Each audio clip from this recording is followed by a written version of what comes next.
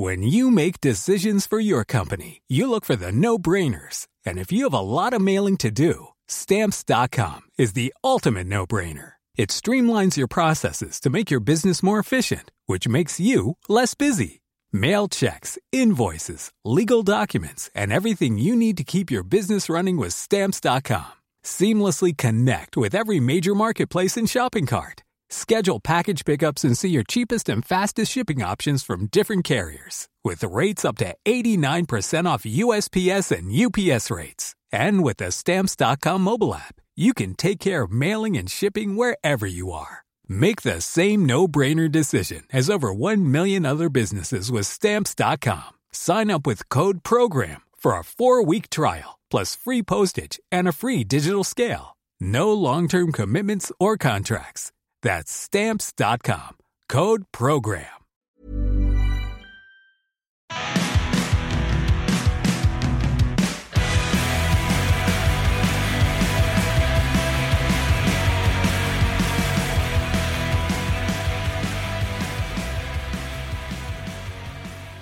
And here we go again. Hello, ladies and gentlemen, and welcome to today's podcast of The Miller Frost Show. I am your host, Miller Frost, here as always with my fake black friend, White Boy Malcolm X. And White Boy Malcolm X, I think because of our news stories today, and folks, I apologize in advance. Today is a pretty gay episode. It's not my fault, right? I don't go looking for this stuff. I mean, kind of I do, but you know, some weeks there's a lot of race in the pile, and some weeks there's a lot of weird other stuff in the pile, and this is just one of those podcasts where it is extra gay. So today, White Boy Malcolm X, I think I am going to be America's most beloved self-loathing homosexual, because you queens out there, and I know who you are, you queens out there are going to listen to this podcast and go, man, he is so self-loathing, trashing the gay community like that. Not really, but hey, you queens out there are entertaining, and I just like to laugh sometimes. Before we jump into things, remember that my email is miller@millerfrostonline.com, and my Parler handle is @millerfrost. Feel free to reach out if you want. I don't even really care, folks, if it's nasty. You can go and call me self-loathing if you want. That's how I got that title.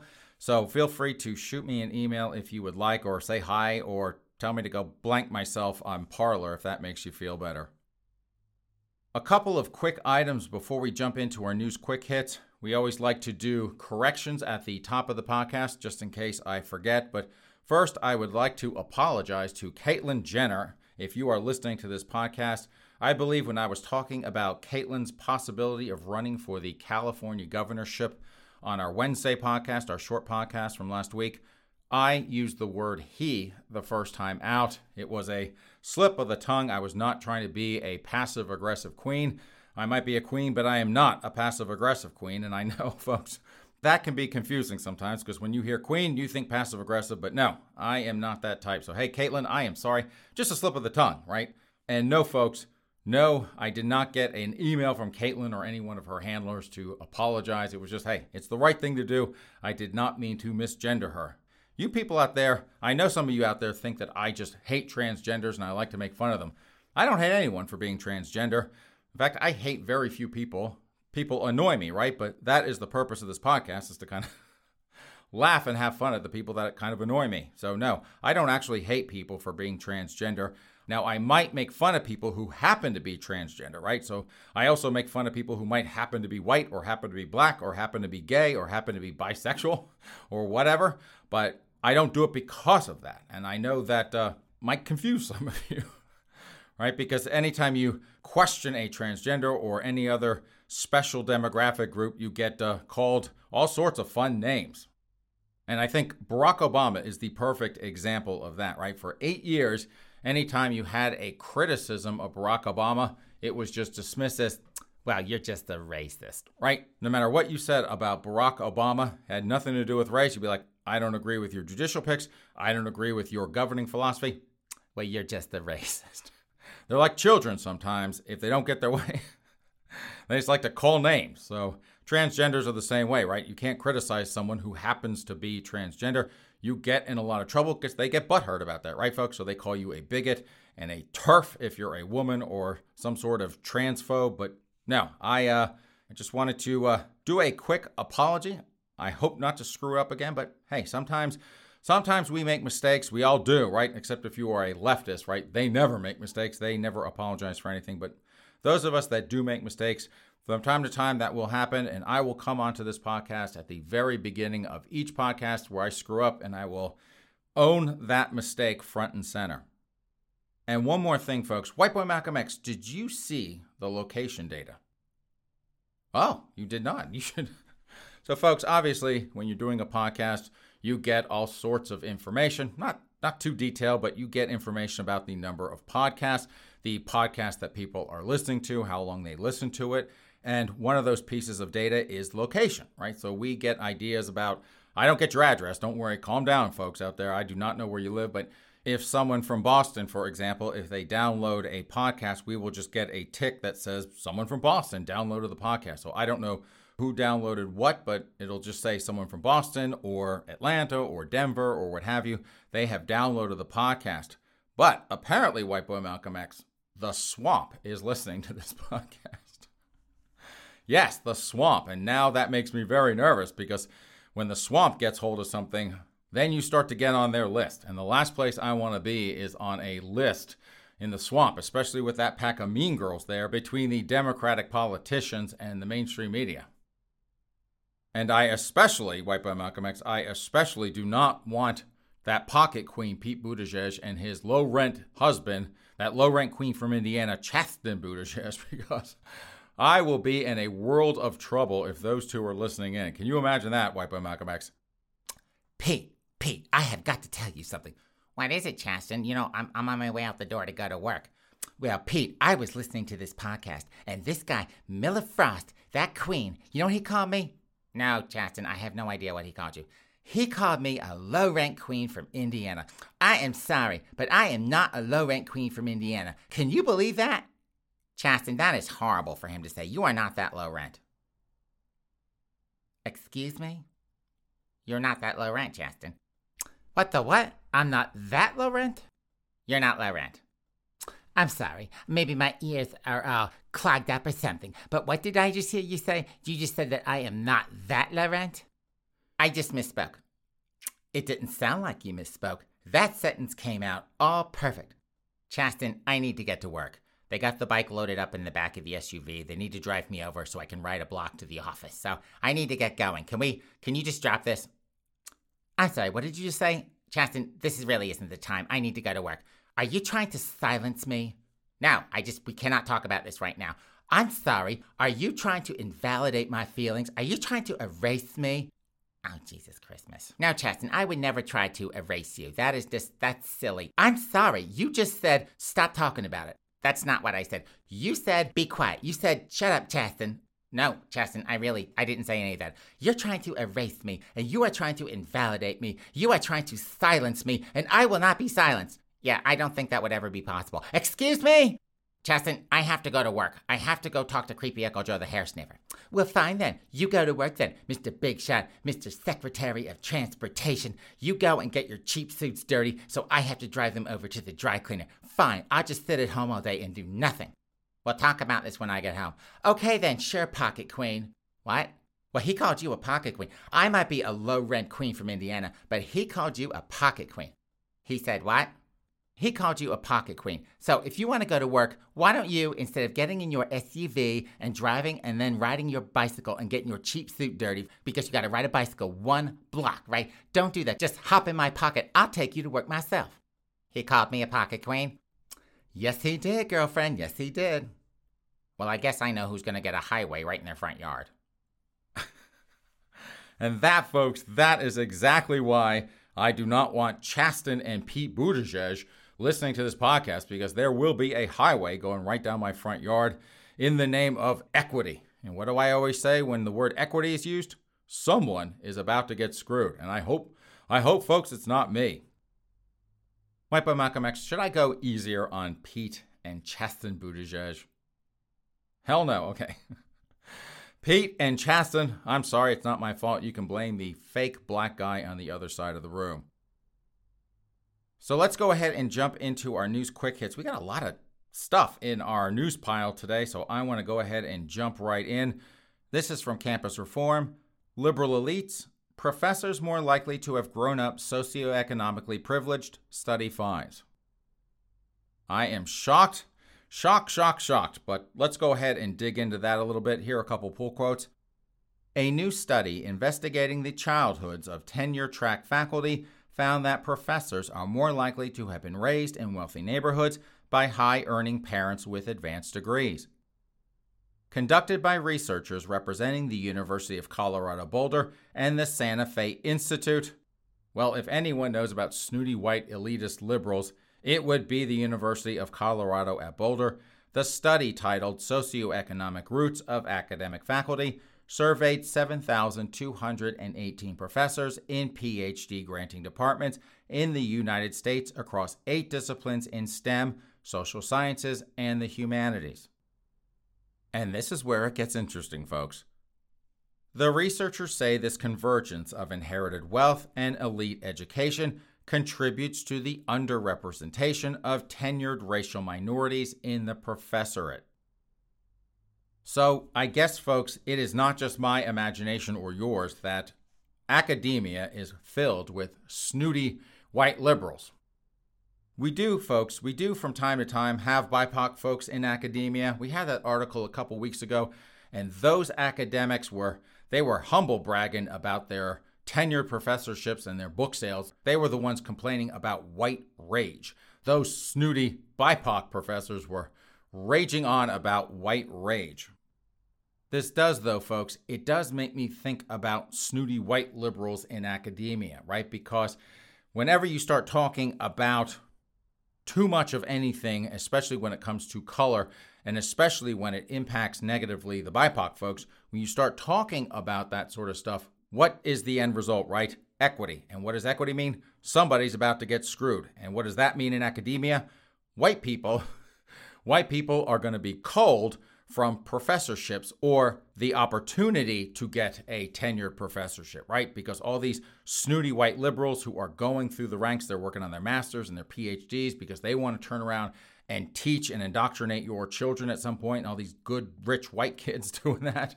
And suddenly, folks, they may not have those jobs anymore, right? Because they are going to be culled in favor of the BIPOC folk. Now, if they are actually truly woke white liberals, right, they're going to say, well, I totally understand, and that makes perfect sense. And even though I have spent years and years and years focused on getting a tenured professorship at an elite university, I understand that it is important for BIPOC folk to be represented in tenured professorship, so I will willingly give up my tenured professorship so that a BIPOC folk can have it.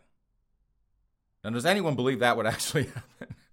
No, not at all. It's like that snooty white doctor in Boston who was all about equity in medicine, right? And what he was talking about was screwing whitey and making sure that BIPOC folk got to the front of the line when it came to medications and treatments. And my point was, if he gets sick, he is going to crawl over every BIPOC folk he can get his hands on so he gets to the front of the line to get treatment. But same thing here. Snooty white liberals, they like to pretend, we really need to give those BIPOC folks opportunities. And I'm sure they mean it as long as it doesn't inconvenience them. But anyway, to my point, I wonder, White Boy Malcolm X, I wonder if all these snooty white liberals, like folks on our Wednesday podcast, we had this article with these 2 snooty white chicks from the University of New Hampshire, and they were going to be teaching critical race theory in science because that's how woke they are. But I'm wondering, White Boy Malcolm X, and you folks out there, I'm wondering if they are just spewing this stuff out, right? I'm so woke. Let's teach critical race theory. White people suck. I'm wondering, though, if they're only doing it to save their own asses. They're probably looking around going, I don't want to be called a racist. And then you've got the associate professors who do not have tenure. They're going, I need to show how woke I am. So you've got all these people trying to protect their own asses. So they are going around talking truth to power, and they're talking about racial injustice and how white people suck. And I think they're just, like I always say, they fake it till they make it, right? They're running around trashing whitey all day, every day, and I think they're only doing it. I'm sure some of them believe it, right? I'm sure some of them are just true believers in the woke cause, but I'm willing to bet that some of them, they just like a cushy lifestyle on a college campus, right? They go teach, 2-3 classes a quarter. They make a fortune doing it. They get to run around and bed their students. It's like a legal version of teacher bait. Oh, speaking of which, Wipe Out Malcolm X, I have a really good teacher bait story coming up in today's podcast. I almost forgot, folks. This show might be a bit gay, but hey, sweet baby Jesus has given me some good stuff. I have not one, but two smoking gun stories, and I have a teacher bait story. And I am not even going to complain, folks, that neither of the smoking gun stories are out of Florida. Those Florida folks are behaving themselves. But anyway, back to my main point. I just think, folks, that some of these people on college campuses are just doing whatever they have to do to survive. They do not want to join us on the trains to the re-education camps. I think personally that they are being a bit naive. They are still going on that train no matter what, but hey, whatever you folks on your college campuses need to do. And I hear Wipe Out Malcolm X. Mama Frost has a dear, dear friend of hers who is a college professor. She actually retired now that I think about it. But yeah, she actually was the chair of her department for I think about 2 or 3 years and was like, I do not want to deal with this anymore. So she stepped down from the chairmanship or chairpersonship because, yeah, it was so cutthroat. Apparently a college campus. Folks, if you think that DC is a pack of mean girls, you have seen nothing until you have taught on a college campus. Apparently it is vicious and cutthroat and backstabby, just like high school, just like Washington, D.C. And folks, if you are in D.C. listening to this podcast, and I know you are, I am an equal opportunity basher. So I am giving the folks from Florida a break this week. So sorry. Someone has got to take it. It's your week. From The Guardian, French police on trail of international gang of Lego looters. Uh-oh. Legos wiped by Malcolm X. Holy crap. And I thought they were long gone, but I guess not. And here are a couple pull quotes from that. French police say they are building a case against an international gang of toy thieves specializing in stealing Lego, and they have warned specialist shops and even parents to be aware of the global trade in the bricks. The alert comes after officers arrested 3 people, a woman and 2 men. And folks, I am so woke. Like I always say, I am the most woke person that I know. I hope that they identify as a woman and 2 men, not just counting the hardware, in the process of stealing boxes of Lego from a toy shop outside Paris last June. Under questioning the suspects, all from Poland, so Polish people apparently Wipe Out Malcolm X, they like to steal the Legos, reportedly admitted they were part of a team specializing in stealing Legos sought by collectors. And yes, folks, there are tons of Polish jokes out there, but no, I am not going to give you any of them. The Lego community isn't just made up of children, one investigator told La Parisienne newspaper. There are numerous adults who play with it. And I am assuming, folks, that they mean Legos, not sex dolls, or with themselves. There are swaps and sales on the internet. We've also had people complaining their homes have been broken into and Lego stolen. And folks, I just assume that if there is a Lego community of adults out there, who else, Wipe by Malcolm X, but millennials, would this involve, right? Because let's face it, folks, we know from this podcast and all the news articles that we have read over the last weeks and months that millennials do not like to adult, right? They do not like to pay their student loans. They do not like to pay their mortgages. They do not want to do anything but hang out in their parents' basement all day, watching TV, playing video games, eyeing up their sex doll, doing all sorts of weird crap with themselves. At least the men are, right? The millennial chicks, the white ones especially, they are out looting and rioting on behalf of BLM. White millennial chicks are the stormtroopers of the BLM movement. And speaking of which, folks, I have a really good, juicy BLM story coming up, but that is beside the point. But I think that this whole Lego thing, the thing that is driving the Polish to steal Legos, they are stealing them on behalf of millennials out there who do not want to adult, right? They want to sit in their parents' basement, and when the sex doll is put down for the day, they want to play with Legos. I want to play with my Legos and build my Lego houses. And I feel bad for the parents, right? Because not only do they have a dopey kid living in their basement who will not leave because they do not want to adult, their houses are now getting broken into, and the Legos are being stolen. So they have to suffer an additional indignity of having their house broken into. It's bad enough having to go around going, yeah, Tommy is in the basement. He's 32 years old. That damn kid will not get out of my damn basement, and I'm afraid to go down there. It just stinks. And if I brought a blue light down there, I would freak out and throw up. So I'm just not going down there. The kid can stay down there until I die, and then he can take over the rest of the house. I don't care. But now they have their houses broken into because Tommy will not let go of the Legos. You kids out there, you adult kids out there really do need to grow up. This is from Gay Cities. West Palm Beach honors Gay Bar as a landmark site of historic interest. You queens out there have a fancy new landmark out there. The city of West Palm Beach in South Florida has added a long-running LGBTQ bar, HG Roosters, to its register of historic places. And I have never been there to HG Roosters. I have actually never been to West Palm Beach. White Boy Malcolm X, we should put that on our bucket list because I thought we were talking about going down to Key West, another gay enclave that I have not visited. But yeah, we should stop by West Palm Beach on our way down there so we can stop by HG Roosters to see that place. Here's one more pull quote. It makes it the only gay venue in Florida to be recognized as a designated historic site and only the third in the U.S. after the Stonewall Inn in New York City and the Atlanta Eagle in Atlanta. The Atlanta Eagle, that's odd. Now, I have actually been, folks. I have been to the Stonewall Inn in New York City. I went there once. I met a friend of mine who lives in New York. We went there for a drink once. He's like, hey, you want to go to the Stonewall Inn? I'm like, yeah, sure. What the heck? I have wanted to see the place, so I saw it.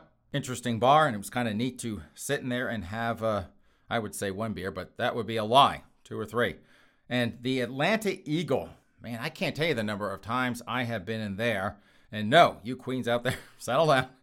It is not because I am into the leather scene. So, folks, if you are new to the podcast or new to gay culture in general, the Eagle is generally the leather bar in whatever city it's in. But this was back in the day. This had to have been in the mid-90s.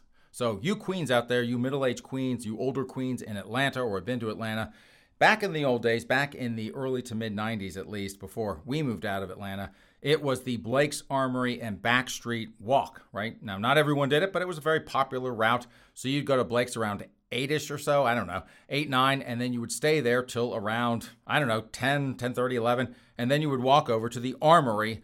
And the Armory and Backstreet were literally right next to each other. They shared a parking lot. The Armory was like this kind of dark, creepy bar, but yeah, it was a pretty big space, but that was the mid-evening event. And then around, 1 o'clock-ish, we would just walk across the parking lot and go into Backstreet. And that was a 24-hour club back in the day. That was a massive, massive bar. That was 3 levels. So you would walk in, you had like pool tables and all these other kind of area. You had a bar there, and then in the back of the building, you had a 2-story dance floor. It was massive. And then up on the 3rd floor, they had what they called back in the day, they had Charlie Brown's Cabaret, and they would do drag shows up there. And I tell you what, the difference between a really good drag show and a really bad drag show, there is a world of difference there. Can't describe it, but yeah, Charlie Brown's Cabaret would do an amazing, I really actually enjoy going up there and watching them perform. They just it was a first-class job, and they would actually travel the country. The Cabaret would travel the country doing these shows in other areas. But I remember one, and this was before woke, they had a drag singer, and her name was, and folks, don't yell at me, her name was Chocolate Thunder Pussy. So, Chocolate Thunder Pussy put on one hell of a show back in those days. But yeah, there was Chocolate Thunder Pussy. There was Lily White was another one, and yes, she was white, but no, I don't think she was a racist. And then there was Charlie Brown and a whole host of other folks. But yeah, that was fun. That was fun back in the day. But yeah, but sometimes, folks, we didn't want to go over to Backstreet. We didn't want to do that. So after the Armory, we would go over to the Atlanta Eagle to dance. And we only went over there, and not because we were into the leather scene, but because 2 things. Number 1, they played really, really good dance music, and we would just go over there and have a good time. And second thing, I have to say that the leather community, at least in the Atlanta Eagle back in the early to mid-90s, they were actually a pretty friendly group of people. It was a very laid-back bar. I really enjoyed going over there, right? Because if you went to Blake's, it was a bunch of snooty, pretentious queens. If you went to Armory and Backstreet, same thing. A lot of those queens were just snooty and pretentious back in the day, but you could go over to the Atlanta Eagle, and that's kind of why I liked that bar, was because it was just low-key. They were who they were, and they didn't give a crap, and we just rolled in there, we drank, we danced, we left, and nobody bothered us, and when we happened to interact with someone, say you're at the bar waiting for a drink, you're chatting someone up, nice, friendly people. You never got that, or I should say you rarely got that over at Blake's. They just weren't nearly as friendly, so yeah, I have actually been to the Atlanta Eagle and Stonewall, so White Boy Malcolm X, we have got to put HG Roosters on the list, so I can say that I have been to all 3 gay bars that have been designated as landmark sites. And seriously, folks, that is not my scene, the leather scene, but hey, whatever floats your boat. Like I always say, I'm very libertarian. As long as you're not hurting kids or animals, I don't really give a crap. So if that makes you happy, more power to you. From Zero Hedge, and here is my BLM story. BLM founder branded fraud after buying $1 million home in mostly white LA enclave. I am shocked. I'm getting the vapors, white boy Malcolm X. Get me my smelling salts. Who couldn't see this one coming? Anyway, here are a couple pull quotes there. The co-founder of the polarizing Black Lives Matter movement is under fire for buying a $1.4 million home in a posh California neighborhood that's 88% white. It's an interesting decision for Patrisse Cullors, a self-professed Marxist and race-baiting activist who has paid lip service to promoting black pride. And folks, at Zero Hedge, I also think that she is an angry lesbian as well. You can throw that into the mix. According to Dirt.com, the home is located in Topanga Canyon, an idyllic rustic neighborhood about 45 minutes outside of Los Angeles and less than 30 minutes from Tony, Malibu. Cullors' new home has 3 bedrooms and 2 baths and sits on 1/4 of an acre. The property also has a separate 1-bedroom, 1-bathroom guest house. And folks, the only thing I have to say to that is they came to do good, and they have done very, very well indeed. So, Patrisse, you angry lesbian, you self-professed Marxist there, you race baiter, you hater of whitey, enjoy your new $1 million home in your white neighborhood. Yeah, those folks will never learn, white boy Malcolm X. They will never learn. They back these idiots. They back these frauds, these shysters, and what do they get? Screwed in the end, just like the rest of us. From Queerty, it's official. Queer as Folk is coming back. And here are a couple pull quotes with that. Cheers, queers. Streaming service Peacock has announced it will move forward with a full series order for a reboot of Queer as Folk. The Hollywood Reporter now reports that Stephen Dunn, noted for directing an episode of the anthology series Little America, will executive produce and reimagine the project under the watchful eye of Russell T. Davies, the man responsible for the original British series in 1999.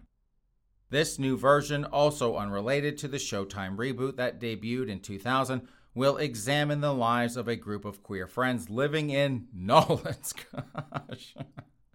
Summit Mistress, you might have to go down there and see them filming that train wreck. Dunn has worked to develop the project since 2018. And for you queens out there going, oh, yay, we're going to get more Queer as Folk, we're going to get more Queer as Folk, this is for you. Peacock has commissioned an 8-episode season for the new show, though no release date has been announced as yet. White Boy Malcolm X, did you watch the 2000 Queer as Folk when that debuted? You did not. I actually gave it 3 episodes. I think I watched 3, maybe 4, but I watched that, and folks, it was, how do I put that?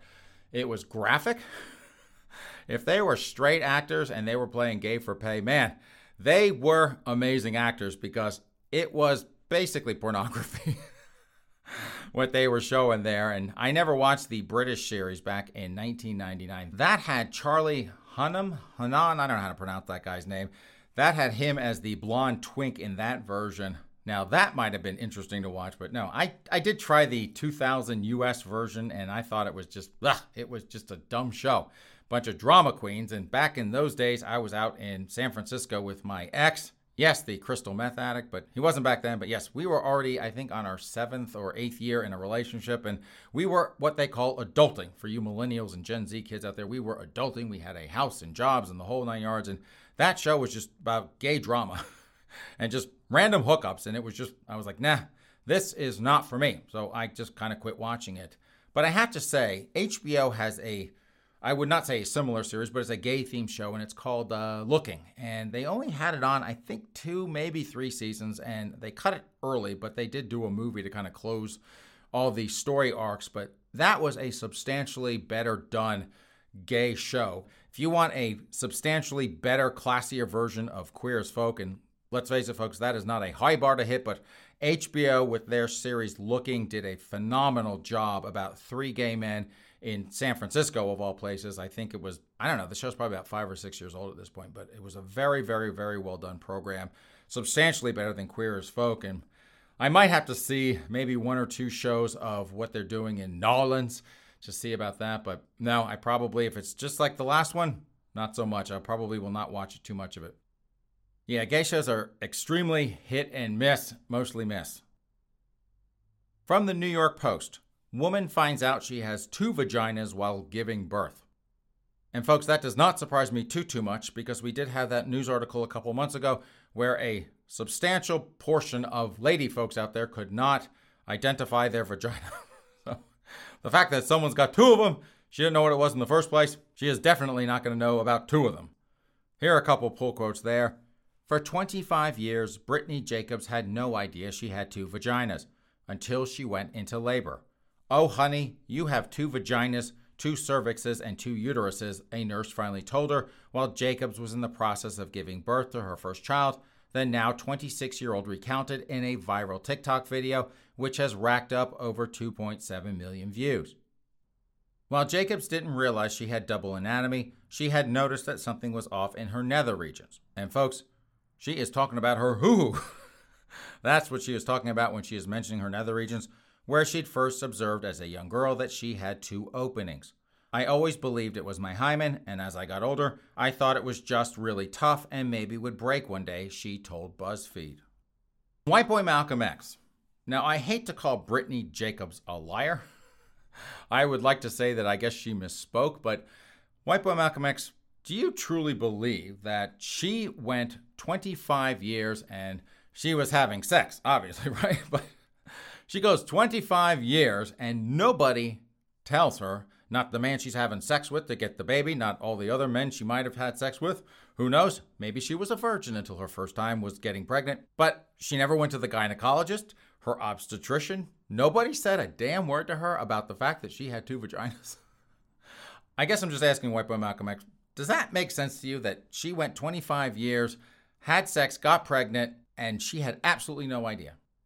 Or, hold on, before you answer, I already know what you're going to say, but or she just wanted to get on TikTok and have a viral video, which she got, right? At the end of the day, she is now a TikTok star for 15 minutes. She got that special recognition, which I guess these dopey millennials and Gen Z kids crave. They've got to be a star for 15 minutes on TikTok or Instagram or whatever. But do you believe her, White boy Malcolm X? Hell no. See, folks, I'm sorry, but I do not know how this woman made it 25 years and nobody pointed that out. Not the guy she's having sex with, not her gynecologist, not her obstetrician, just Shazam, this nurse who said, oh, honey, you have to. I guess some queen was like looking down there going, I don't play down there, but that looks kind of odd to me. Honey, you got 2 vaginas down there. You got 2 hoo-hoos. Hoo-hoo-hoo-hoo. Yeah, Brittany Jacobs, I hope it was worth humiliating yourself on TikTok. Although, let's face it, folks, she is probably proud as can be, proud as a peacock, to brag about the fact that you had 2 hoo-hoos. You kids these days and what you find important. This is our last news quick hit, and it's from Pink News. And how's this one, White boy Malcolm X? 911 Lone Star, and that, folks, is a television show. Actor Ronan Rubenstein comes out as bisexual. And what do we say about bisexuals, folks, on the Miller Frost Show? They will do anyone, right? After gay role helped him release his truth. So I guess Ronan is gay for pay. He plays a gay actor, and playing that gay actor helped him realize that he was bisexual. Which, let's face it, folks, is not a high bar to hit. And White boy Malcolm X, what do you think of Ronan Rubenstein? Look at this young stud. Yeah, I mean, not bad. I mean, a little too young for me, but yeah, he's a cute kid, even if he is bisexual. So let's find out a little bit more about that. 911 Lone Star actor Ronan Rubenstein has come out as bisexual after playing a gay man on the show, saying the role gave him the confidence to accept himself. The Israeli-American actor and activist, 27, and so he is 27 years young, folks, and I have no idea what kind of activist he is. They all are out there in Hollywood. Currently stars as Rob Lowe's gay son, TK Strand, on the drama series about fire, police, and ambulance teams in Austin, Texas. White boy Malcolm X, you want to talk about eye candy? A television show about fire, police, and ambulance teams in Austin, Texas. If that isn't eye candy galore, nothing is. He opened up about his sexuality in an interview with Variety on Wednesday, telling the publication, "I fully identify as bisexual. I literally just got goosebumps saying that," he added. Bisexual or not, Ronan is a drama queen if he's... Oh, I'm just getting goosebumps. Oh, I'm bisexual. Oh, the goosebumps. Oh. It feels so good to talk about it. It feels so good to finally be comfortable with it. And this is the kicker, folks. He's fully supported by his girlfriend, Jessica Parker Kennedy, 36, who insisted he embrace his true self after years of hiding. So Jessica Parker Kennedy, she is a cougar. She got herself a man, a stud at 27 years old, at 9 years her junior. So she is like, oh, I think that's great. And White Boy Malcolm X, who does Jessica Parker Kennedy remind you of? Yes, her name actually is Emma Porter. So White Boy Malcolm X was like Elliot Page's wife. Yes, folks. And if you need to be brought up to speed on that, so you had, at the time, I am not being disrespectful, I'm not misusing the transgender name. At the time, you had Ellen Page, and Ellen Page was a lesbian, right? Or she came out, she was straight, and then she came out as lesbian, and then she met Emma Porter, right? And the two of them, like lesbians do, right? They meet each other once, they get a U-Haul, no, I'm kidding. I'm just playing around, folks. But anyway, they get together, they fall in love, they get married. So you got this wonderful lesbian couple. You have Ellen Page and you have Emma Porter, right? And that's what Emma signed up for. She found a woman, she got married. She thought she was going to live happily ever after. And then Ellen came to her one day and said, you know what, Emma? I'm actually a man and my name is Elliot. And so poor Emma Porter came out and not out of the closet, right? She's already out of the closet, but she came out and she's like, I support Elliot and I think this is a wonderful, wonderful, wonderful thing. And this is great. Even though I know in the back of her mind, she's like, man, I am a lesbian and I married a woman. And now all of a sudden I'm a straight woman because I'm married to a man. What am I going to do? What the hell have I got myself into? That was poor Emma Porter. And then to add insult to injury, because this poor lesbian married who she thought was a lesbian who wound up being a heterosexual man, she got served divorce papers. Because Elliot is like, why the hell am I married to a lesbian, right? I am a heterosexual man. So Elliot was like, I'm out of here, right? Here's your divorce papers. I am gone. So what did Emma get for having to go out in public and support this hot train wreck, this disaster to her relationship? She got divorce papers. Out of all that, she did all that work and like, okay, I will suck this up to save the relationship. This is the person that I love. It was the woman that I love, and now it is the man that I love, and I am a lesbian, but I am in this to make this work no matter what, right? And what does she get for it? Nothing, right? At the end of the day, a train wreck. And that, I think, is exactly what Jessica Parker Kennedy is going to get. So if Ronan Rubinstein is coming to her and saying, you know what, honey, I am bisexual, clearly the relationship is open. He can go out and bang anyone, right? That's what a bisexual does. They will do anyone. But yeah, if she is being told that he is bisexual, if he has not already started sleeping with a man, he is about to start sleeping with a man. And then at some point, Ruben's going to go, man, I like this as a full-time job. So poor Jessica Parker Kennedy is going to wind up as the second Emma Porter of this year, having to go out and publicly support someone who's going to wind up dumping them at the end of the day. So Jessica, just like Emma, bless your heart, and I mean that in a sincere way, bless your heart, dear, for having to go through this. I would dump that bisexual loser the second you get before he gets the opportunity to go sleep with a couple guys behind your back and throw you out to pasture. Ronan, you queen. You ain't fooling anyone. Bisexual my ass. Okay, now that hot mess is over, our news quick hits are over. Let's go ahead and jump into our news pile. And yes, White Boy Malcolm X gay is at the front, smoking gun is at the back. And how is this for our first headline? Gender fluid student in the running to become Sports Illustrated swimsuit issue's first male model. So for all you heterosexual men out there who enjoy taking the Sports Illustrated swimsuit issue into the bathroom, or you just lock the basement door, you're looking at your sex doll going, not today. I got the Sports Illustrated swimsuit edition. I have that to take care of business today. You might have a man as part of your eye candy to help you do what you need to do. The Sports Illustrated swim search is down to its final 15. And for the first time, a queer man is in the running for a spot in the magazine's annual swimsuit issue. Louis Freese, a 21-year-old from Minneapolis, Minnesota, could be the first man in the publication's 57-year-long history to appear in its swimsuit special. After a virtual casting call, the full-time student who identifies as male and is exploring their gender fluidity, and yes, folks, their gender fluidity, so he is a special funky pronoun person, or I should say, they are a special funky pronoun person, is now one of the 15 finalists, 6 of whom will be selected to be in Sports Illustrated. The entire concept of being the first male does not faze me, Freese told People. I really don't view myself as the first, but as the next model to break a barrier, the next model to have these uncomfortable conversations, the next model to be unapologetically myself. I am so grateful to be part of a group of finalists who all represent completely different messages, yet have the same goal to further inclusivity. Last month, Lena Bloom became the first Black trans woman to appear on the swimsuit issue, following Valentina Sampaio, a Brazilian model who was the first trans woman to appear in the issue. In his bid to be chosen as a model, Freese said the opportunity would allow them to promote inclusivity through a national platform. Inclusivity means so much more than just checking boxes. White boy Malcolm X, did I just read that correctly? Inclusivity means so much more than just checking boxes. Folks, oh my God. You know who is going to be pissed off, White boy Malcolm X, and you folks out there who listen to this podcast, queens with clipboards are going to be really pissed off because that is their job, is to go around with their clipboard and their pen and check boxes. And this queen is saying, no, it is not about checking boxes. It is so much more than that. Goodness. You are in a lot of trouble there, Lewis. When a queen with a clipboard is going to hit you with the clipboard and stab you with the pen for insulting them, insulting what they do for a living. Hi, Lewis. I've got my clipboard, I've got my pen, and I've got one box to check, and that's, did I bitch slap Lewis Freese? I'm checking that box, putting this clipboard and pen down, and bitch, here it comes.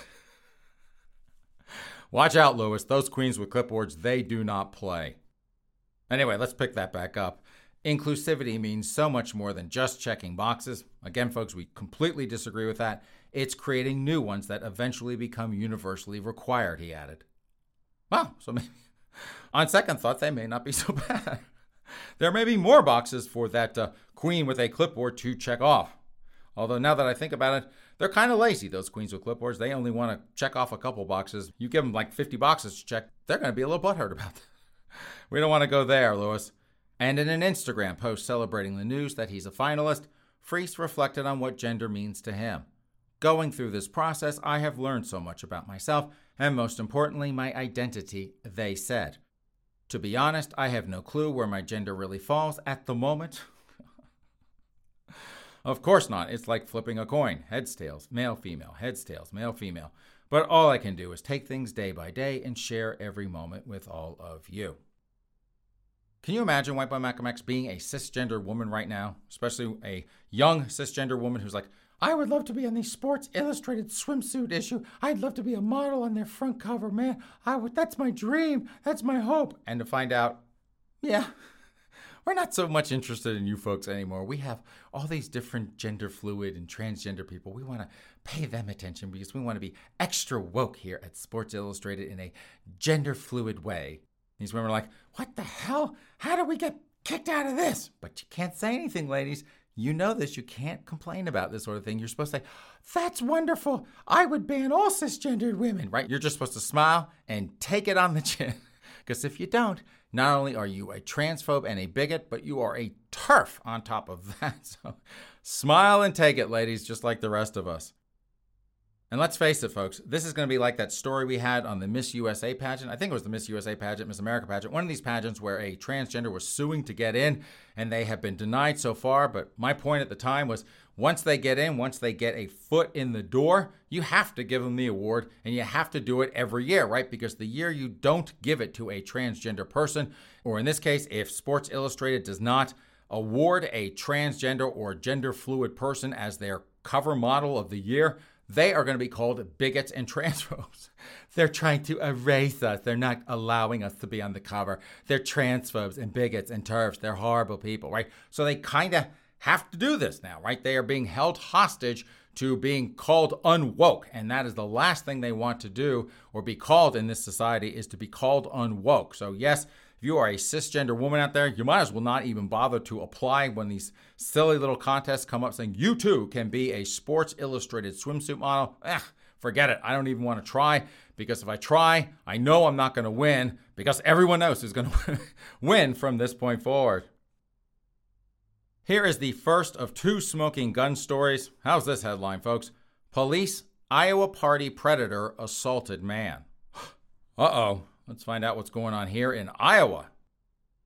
An inebriated partygoer who thought his girlfriend was performing a sex act upon him was actually being molested by an Iowa man who is now facing a sexual abuse charge, records show.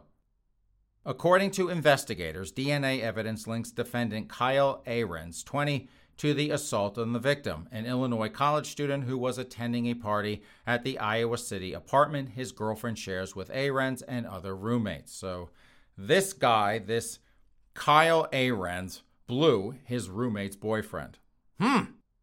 Naughty, naughty Kyle. Kyle, have you not heard of not peeing where you eat? I guess not. Ahrens pleaded not guilty last month to the felony count. Holy crap, White Boy Malcolm X. Blowing your roommate's boyfriend is a felony in the state of Iowa. Free on bond, he is scheduled for trial on August 10th. As detailed in police and court records, the victim admitted that he had drank quite a bit and was intoxicated when his girlfriend took him into a bedroom so he could rest. The man recalled his girlfriend laying with him until he fell asleep.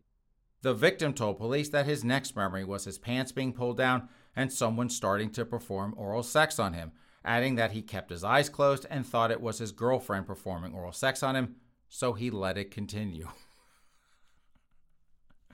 You straight men out there, if you cannot tell the difference between a queen and your girlfriend blowing you, bless your hearts. Bless your hearts.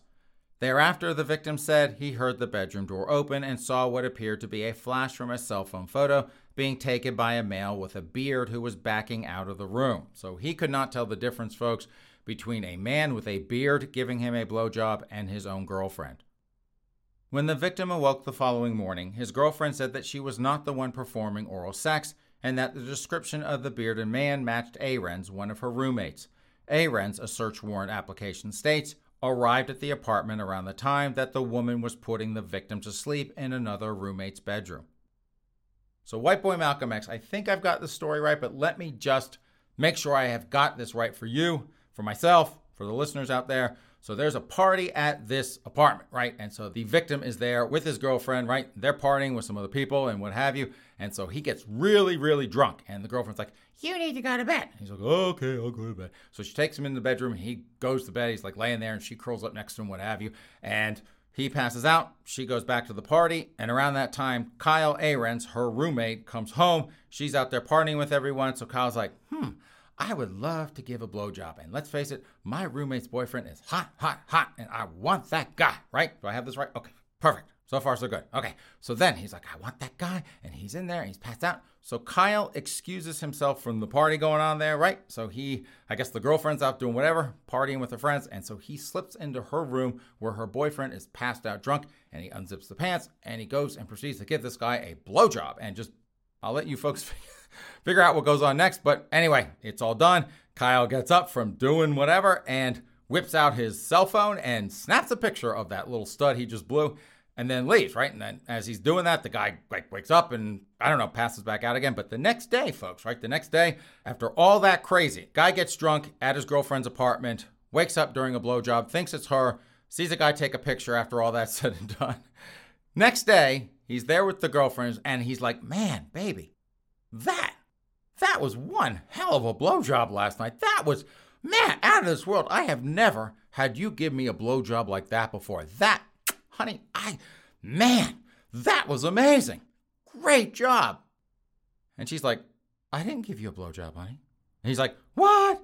And she's like, no, that was not me giving a blowjob. Man, I swear that was you. I mean, now I kind of remember this guy taking a picture of me. He had a beard on, and the girl's like, that gay bitch blew my boyfriend. Man, so the two of them, he's probably like, oh, crap, I enjoyed a man blowing me. What the hell does that say about me? Maybe I'm bisexual. Maybe I'm like that Ronan Rubinstein from 911 Lone Star. Man, that's a great show, by the way. Maybe I'm bisexual just like him because I enjoyed a blowjob from someone that was not my girlfriend. And she's like, I am going to get that stupid queen. He went into my room and violated my boyfriend. That little queen. I'm going to get him. So that's it, right? We are caught up, right, White Pub Michael Max? Okay. Just want to make sure, folks. I just want to make sure I got the story. That queen spited his roommate and blew her boyfriend. Upon being confronted by cops, Ahrens denied sexual contact with the victim and claimed that he had blacked out due to drinking too much and doesn't remember anything from the night of the incident. But Ahrens was certain there was no reason his DNA would be on the victim or his clothing, according to a criminal complaint. No, I look, guys, I don't remember what happened. I got really drunk and I passed out. But hey, I would not check my roommate's boyfriend's penis in his underwear. I mean, my DNA would not be on anything. So I would not do that. I mean, I wouldn't check there. But no, I would not blow anyone. Like, right, doing that. That's crazy talk. No, that's nutty. That's just nutty. I just passed out drunk. But don't check DNA. Don't check for my slobber all over his crotch and his underwear and his pants and all that. I wouldn't do that. Don't do that if I were you. Bless your heart there, Kyle. Bless your heart. However, lab tests on the victim's underwear returned a DNA profile that matched Ahrens, triggering his arrest for sexual abuse. In addition to getting a search warrant to obtain DNA, police also received court permission to seize Ahrens' iPhone and search it for any photos or videos of the victim. If convicted of sexual abuse, Ahrens could face up to 10 years in prison. 10 years, folks, for blowing your roommate's boyfriend. Well, I will have to say this. Kyle at least is a professional at giving good blowjobs, so he will fit in perfectly in an Iowa State prison. Man, White Boy Malcolm X. Kids these days, and they're misbehaving. From Campus Reform, a little bit more race for you folks. Theology professor. Dear God, please help me hate white people. Honey, I don't think God needs to give you any help to hate white people. A seminary professor wrote a prayer in which she asked God to help her hate white people. Shaniqua Walker Barnes, and yes, folks, Walker Barnes is hyphenated, and what do we say about people with hyphenated last names, especially on a college campus? They are angry leftist nutjobs. Anyway, Shaniqua Walker Barnes is an associate professor of practical theology at Mercer University in Macon, Georgia, which claims a Baptist identity. Her oration was published in A Rhythm of Prayer, a collection of meditations for renewal. Dear God, please help me hate white people, opens the prayer, or at least want to hate them. At least I want to stop caring about them individually and collectively. I want to stop caring about their misguided, racist souls, to stop believing that they can be better, that they can stop being racist, she continues. And I know you good white liberals out there going, oh yes, we suck, we hate white people, we hate ourselves for being white, yes. Talk dirty to us, Shaniqua. Tell us how horrible we are. We know we suck, we know we're horrible, we know we're racist. Walker Barnes says that she has no interest in hating strident segregationists who mow down nonviolent anti-racist protesters, who open fire on black churchgoers, or who plot acts of racism terrorism hoping to start a race war, as such people are already in hell. Instead, she desires the strength of God to hate the nice ones, specifically the Fox News-loving, Trump-supporting voters who don't see color, but who make thinly veiled racist comments about those people. She adds that such white people welcome black people into their churches and small groups, but brand us as heretics if we suggest that Christianity is concerned with the poor and the oppressed, and politely tell us that we can leave when we call out the racial microaggressions we experience in their ministries. And folks, if you need an example of a racial microaggression, let me think about that. Well, I would just say good morning, right? Because to a BIPOC folk, to a woke folk with a chip on their shoulder, good morning is very triggering because, let's face it, folks, in their community, in their eyes, no capital B black person or any other person of color would have a good morning living in a tyranny of white supremacy and white power and white privilege and structural racism, right? So when you say good morning, they just think you're being flippant and sarcastic and showing them a microaggression. They get a little butthurt when you wish them good morning. Walker Barnes admits that I don't have many relationships with people like that, meaning that they are not good use of hatred either. So she asked the Lord for the permission and desire to hate the white people who claim the progressive label, but who are really wolves in sheep's clothing. And that, White Boy Malcolm X, that reminds me of that black chick, that mayor of Charlottesville, Virginia. She said basically the same thing, calling all those white liberals frauds out there. So this one, Shaniqua Walker Barnes, she also wants sweet baby Jesus to help her hate the frauds, the good dopey white liberals who she thinks are just a bunch of fakes. Lord, if you can't make me hate them, at least spare me from the perennial gaslighting, white mansplaining, and white women tears, she prays. I told you, white women out there, especially you liberal white women, you are not going to escape the woke folk. Lord, if it can be your will, harden my heart. Stop me from striving to see the best in people. Stop me from being hopeful that white people can do and be better. Let me imagine them instead as white hooded robes standing in front of burning crosses. And that, folks, is what you call a flat-out racist. Shaniqua Walker Barnes, the associate professor of practical theology at Mercer University in Macon, Georgia, is a racist. I know she likes to complain about whitey, but man, I tell you what, if a white person said anywhere near half of this, they would be done. And they complain about white rage. I tell you what, the BIPOC rage coming out of folks like Shaniqua Walker Barnes, we got nothing. White Boy Malcolm X, we got no rage compared to this chick and her hatred, her vile hatred of white people and all that is white. And you dopey white liberals out there, I hate whitey too. I am down for the struggle. I mean, screw my children out of their place in society. Give it to the BIPOC folk. We don't care. We just want to be woke folk ourselves.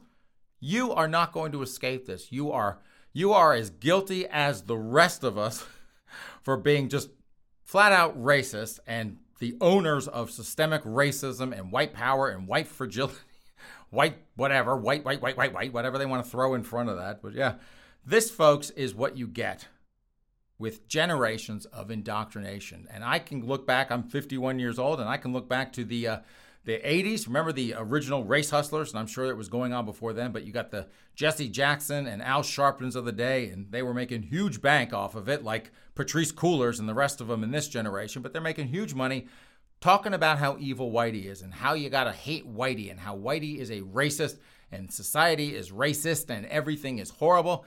Racist, right? White people suck as a platform for going about life. And this is what you get from that. This hatred of whitey, and then gaslighting. You want to talk about gaslighting? Running around complaining about white rage when all you BIPOC folks, you liberal leftist BIPOC folks, all you do is go around bashing whitey all day long and complaining about all this stuff that whitey is guilty of. Biggest pack of frauds. And how many of you are making millions of dollars spewing out this racial nonsense and angering and ruining another generation of race relations in this country? And if you want an example of where this is going to, look at the Palestinian-Israeli conflict. And you're like, Miller, what the hell are you dragging the Israelis and the Palestinians into this for? Folks, the Palestinians for decades and decades have been brainwashing their children from a very young age about how evil the Jews are, right? They trash talk Israelis, and that is part of their school programs, and that is what critical race theory is, folks. But that is what they do from a very young age, starting when these kids are like first in school, they start brainwashing them about how evil the Israelis are.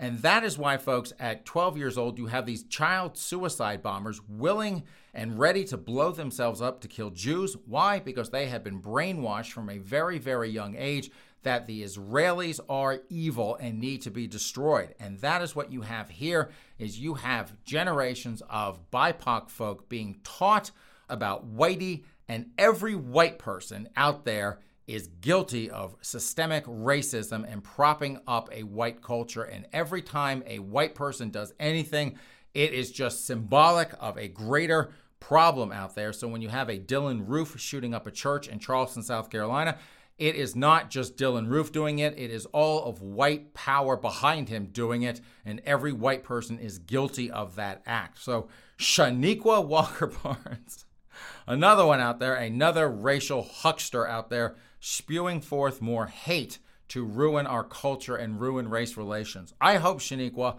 I hope this makes you happy. I hope you sleep better at night knowing that you are spewing forth toxic garbage and destroying any semblance of what good race relations in this country would be like. She's probably just pissed off White Boy Malcolm X that she ain't making as much money as some of the other race hustlers out there. Don't worry, Shaniqua. You keep this up, you too can be a multimillionaire race hustler.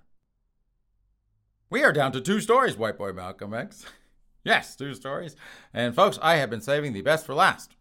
And if you're out there going, Miller, what do you mean you're saving the best for last? Well, folks, I have a teacher bait story, and then I have a smoking gun story, and for the first time ever, I do not even care that this smoking gun story is not in Florida. It is in Michigan, and it is such a good story. Folks, you will even forget it is in Florida. Now, when I read it, you might go, man, that is a great Florida story, but we'll make it work in Michigan no matter what. So let's go ahead and dig into our teacher bait story, and this is from WLBT Channel 3.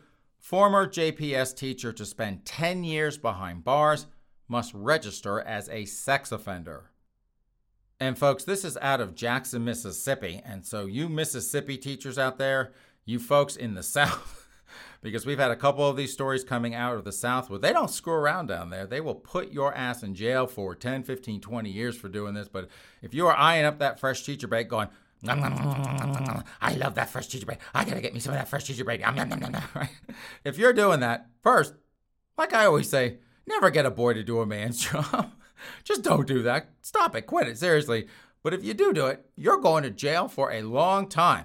And if Mississippi turns into California, you might get a man in your jail who's going to give you a really good time because you had to have a good time with some fresh teacher bait. A former Jackson Public School teacher who was found guilty of sexual battery against a 17-year-old student was sentenced to 15 years in the custody of the Mississippi Department of Corrections. Amber Turnage, who was sentenced Thursday, will serve 10 years behind bars with 5 years suspended for both counts of sexual battery. She must also register as a sex offender. Turnage was found guilty of her crimes in March after an investigation was launched in 2017. Investigators said she had a relationship with a 17-year-old student at Provine High School.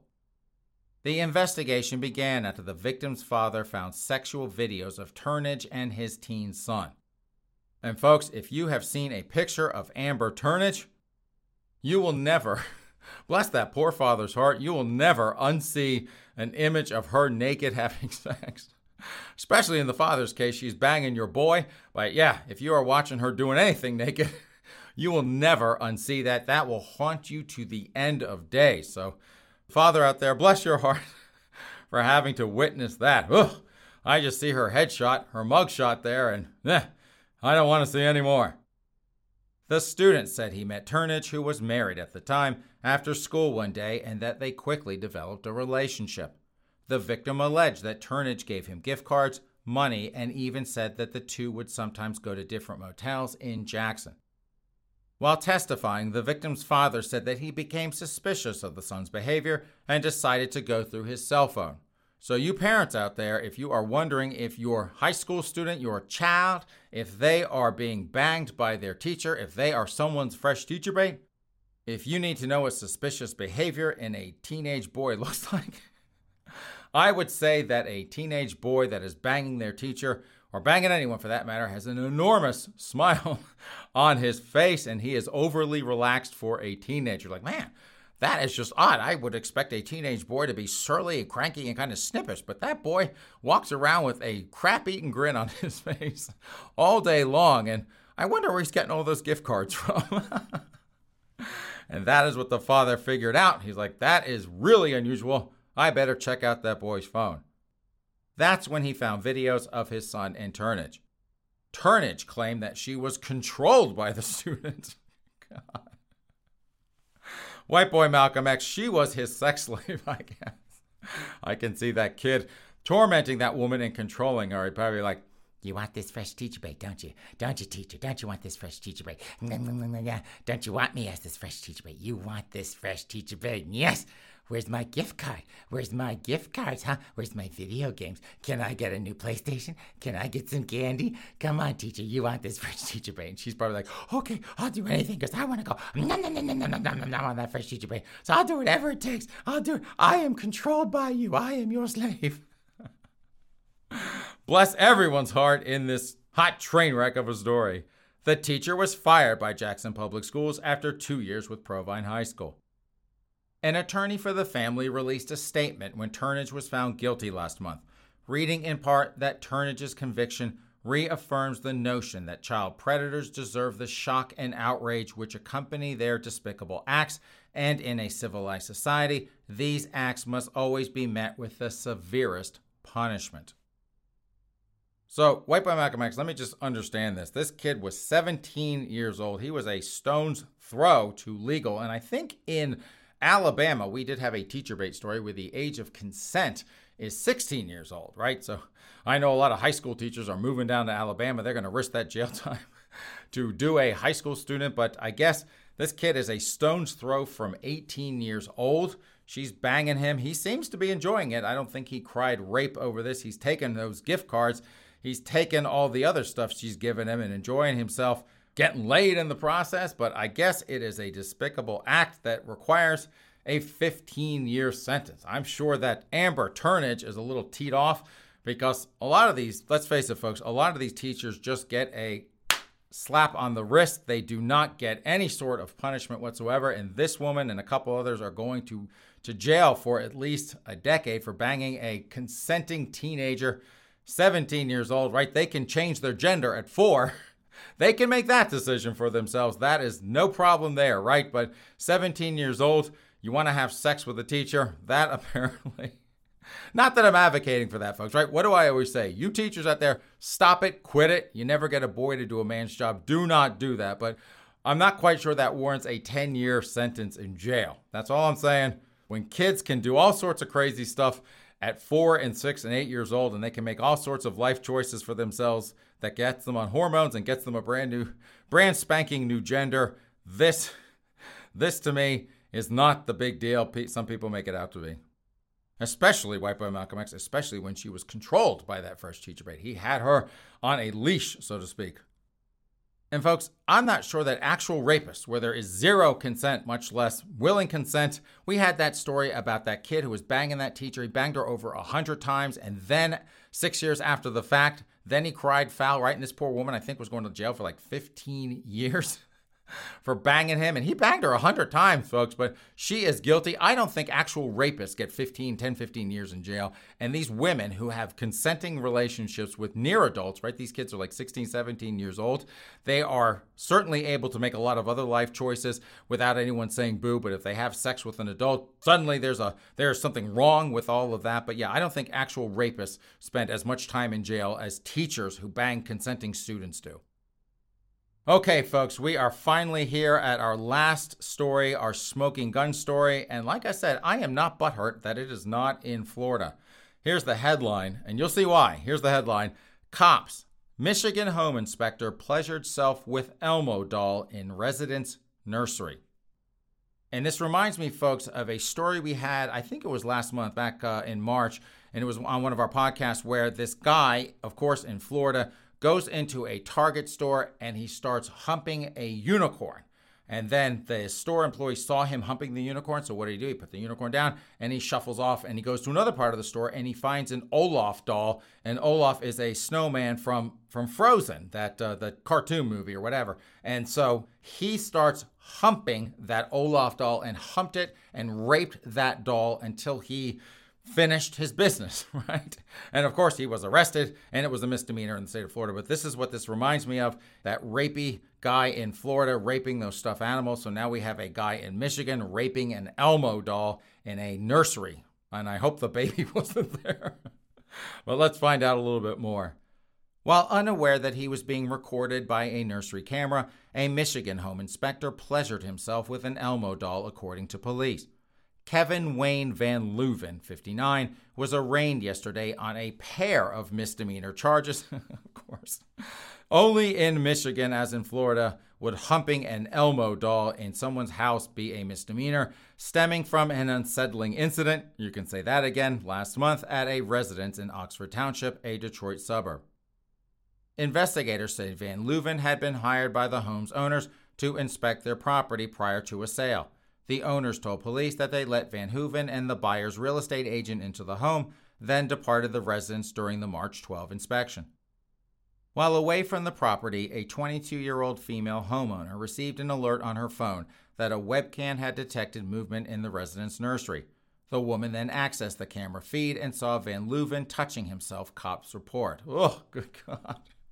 Bless her heart having to look at that. The homeowner then picked up an Elmo doll and appeared to be pleasuring himself with the doll, police charge.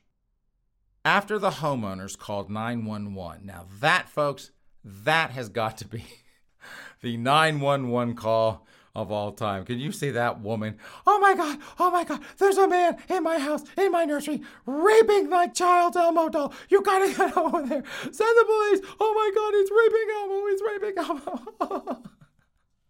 Sheriff's deputy confronted Van Leuven, who claimed to have only moved the doll to inspect an electrical outlet. I guess technically he moved it with his penis. But when cops told him there was a camera in the nursery, Van Leuven reportedly made incriminating statements and apologized for this action. I wonder if he apologized, White Boy Malcolm X. I wonder if he apologized to the woman or the Elmo doll. Charged with aggravated indecent exposure and malicious, not just destruction of property, malicious destruction of property under 200, Van Leuven was booked into the Oakland County Jail, where he is being held in lieu of $2,500 bond. A judge has directed Van Leuven to undergo a mental health evaluation. Yes, if Elmo is turning you on, you definitely need a therapist, and has prohibited him from being alone in any residential property that he does not own. If convicted of the indecent exposure charge, Van Hooven faces up to 2 years in prison. So raping an Elmo doll will get you in jail as well, but just 2 years. The property destruction count, which is, I guess, him defiling the Elmo doll, carries a maximum penalty of about 3 months in jail.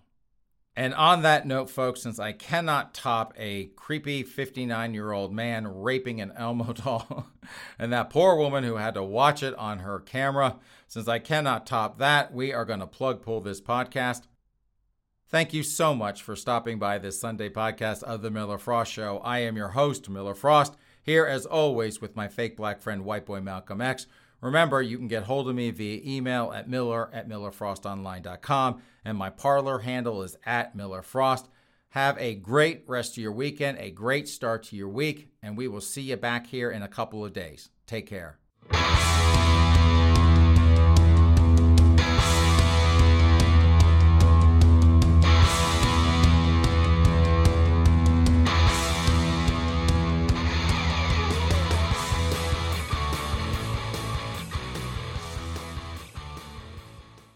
Here's a tip.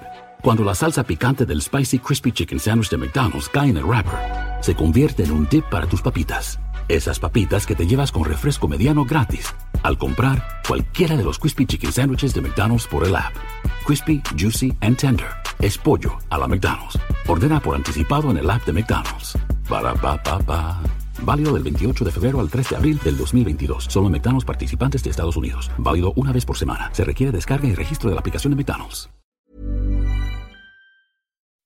When you make decisions for your company, you look for the no-brainers. If you have a lot of mailing to do, Stamps.com is the ultimate no-brainer. Use the Stamps.com mobile app to mail everything you need to keep your business running with up to 89% off USPS and UPS. Make the same no-brainer decision as over 1 million other businesses with Stamps.com. Use code PROGRAM for a special offer. That's Stamps.com, code PROGRAM.